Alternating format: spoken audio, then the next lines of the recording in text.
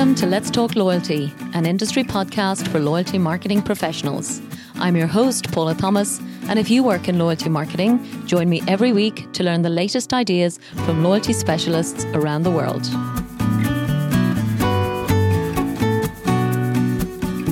This episode is brought to you by Epsilon and their award-winning People Cloud loyalty solution. Personalization should be integrated into the entire customer experience, including, of course, your loyalty program.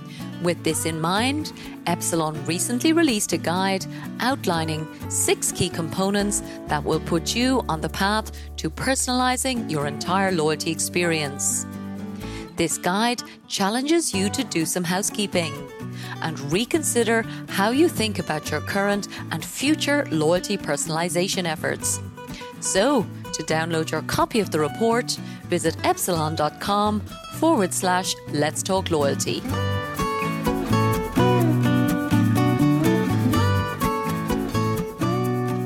Hello and welcome to this week's short summary episode of Let's Talk Loyalty. Today, I'm looking back on an interview with Ali Cudby, who's the best-selling author of a book called Keep Your Customers. And she's also the managing director of a company called Alignment Growth Strategies in the United States. Ali specializes in working with small and medium-sized businesses to create and nurture loyalty with their customers. And she explained to me that the first step is creating a feeling of connection between you and your customers. She believes that when people feel seen and heard and valued by organizations, that's when they stay engaged and when, of course, they don't choose to leave. With larger companies, sometimes the over-reliance on technology is expected to create this connection, but in fact, it's more difficult to make that work. One great example we discussed was an online retailer that made returning a purchase extremely difficult and expensive for Ali, a process which probably was very efficient for the retailer. But the effect that process had not only made her upset, even as a loyal customer, but also caused her to tell all her friends and family about it too.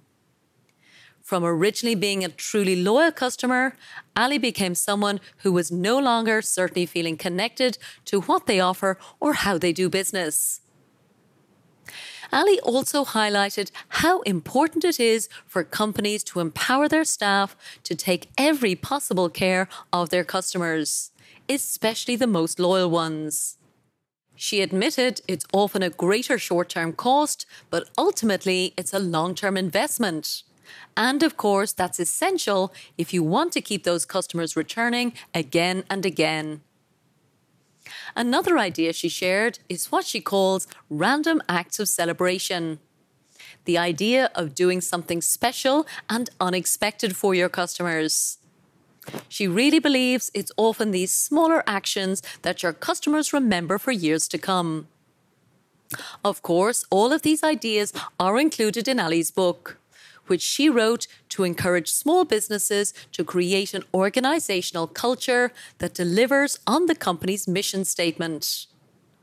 When the team share the mission and it's visible for customers, it also empowers employees to take actions that aspire to these high standards. Just as in larger companies, Ali really believes that smaller company teams really often do become siloed.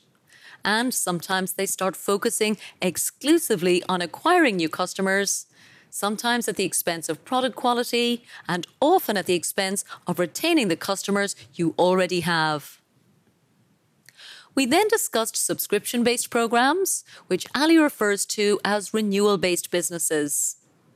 As we all know, in the past, these would have been traditionally offered by the likes of magazines and perhaps software companies. But now, as we all know, lots of new types of retailers are starting to offer these subscription ideas.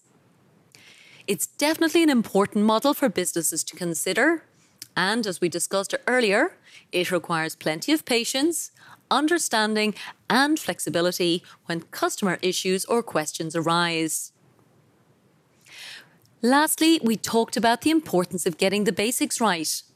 We acknowledged, of course, loyalty programs can't fix either the product or the overall consumer proposition.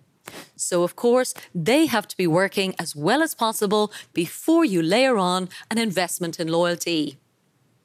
As an example, Ali shared a company called Soapbox in the US that had spent so much time and effort working on its social impact that it failed to pay attention to the core product.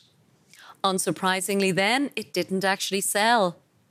It was only when the team pivoted away from building the marketing ideas and went back to basics to focus on the product when their sales increased exponentially. I came away from this conversation and from Ali's book with some great reminders of how any organisation of any size can think about customer loyalty. So I hope you'll go back and listen to the original interview. You can find it at letstalkloyalty.com/67. Now, of course, we have 3 shows a week. So firstly, I want to invite you to join me tomorrow when we're talking about the success of subscriptions for the world-famous convenience retailer Circle K. Then on Thursday, we're back with Epsilon, talking about the idea of using your loyalty program to help you acquire as well as retain your profitable customers. Thanks for listening, guys. This show is sponsored by The Wise Marketeer, the world's most popular source of loyalty marketing news, insights, and research. The Wise Marketeer also offers loyalty marketing training through its Loyalty Academy, which has already certified over 245 executives in 27 countries as certified loyalty marketing professionals. For more information, check out thewisemarketeer.com and loyaltyacademy.org.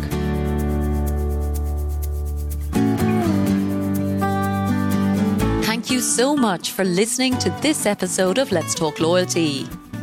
If you'd like us to send you the latest shows each week, simply sign up for the Let's Talk Loyalty newsletter on letstalkloyalty.com, and we'll send our best episodes straight to your inbox. And don't forget that you can follow Let's Talk Loyalty on any of your favourite podcast platforms. And, of course, we'd love for you to share your feedback and reviews. Thanks again for supporting the show.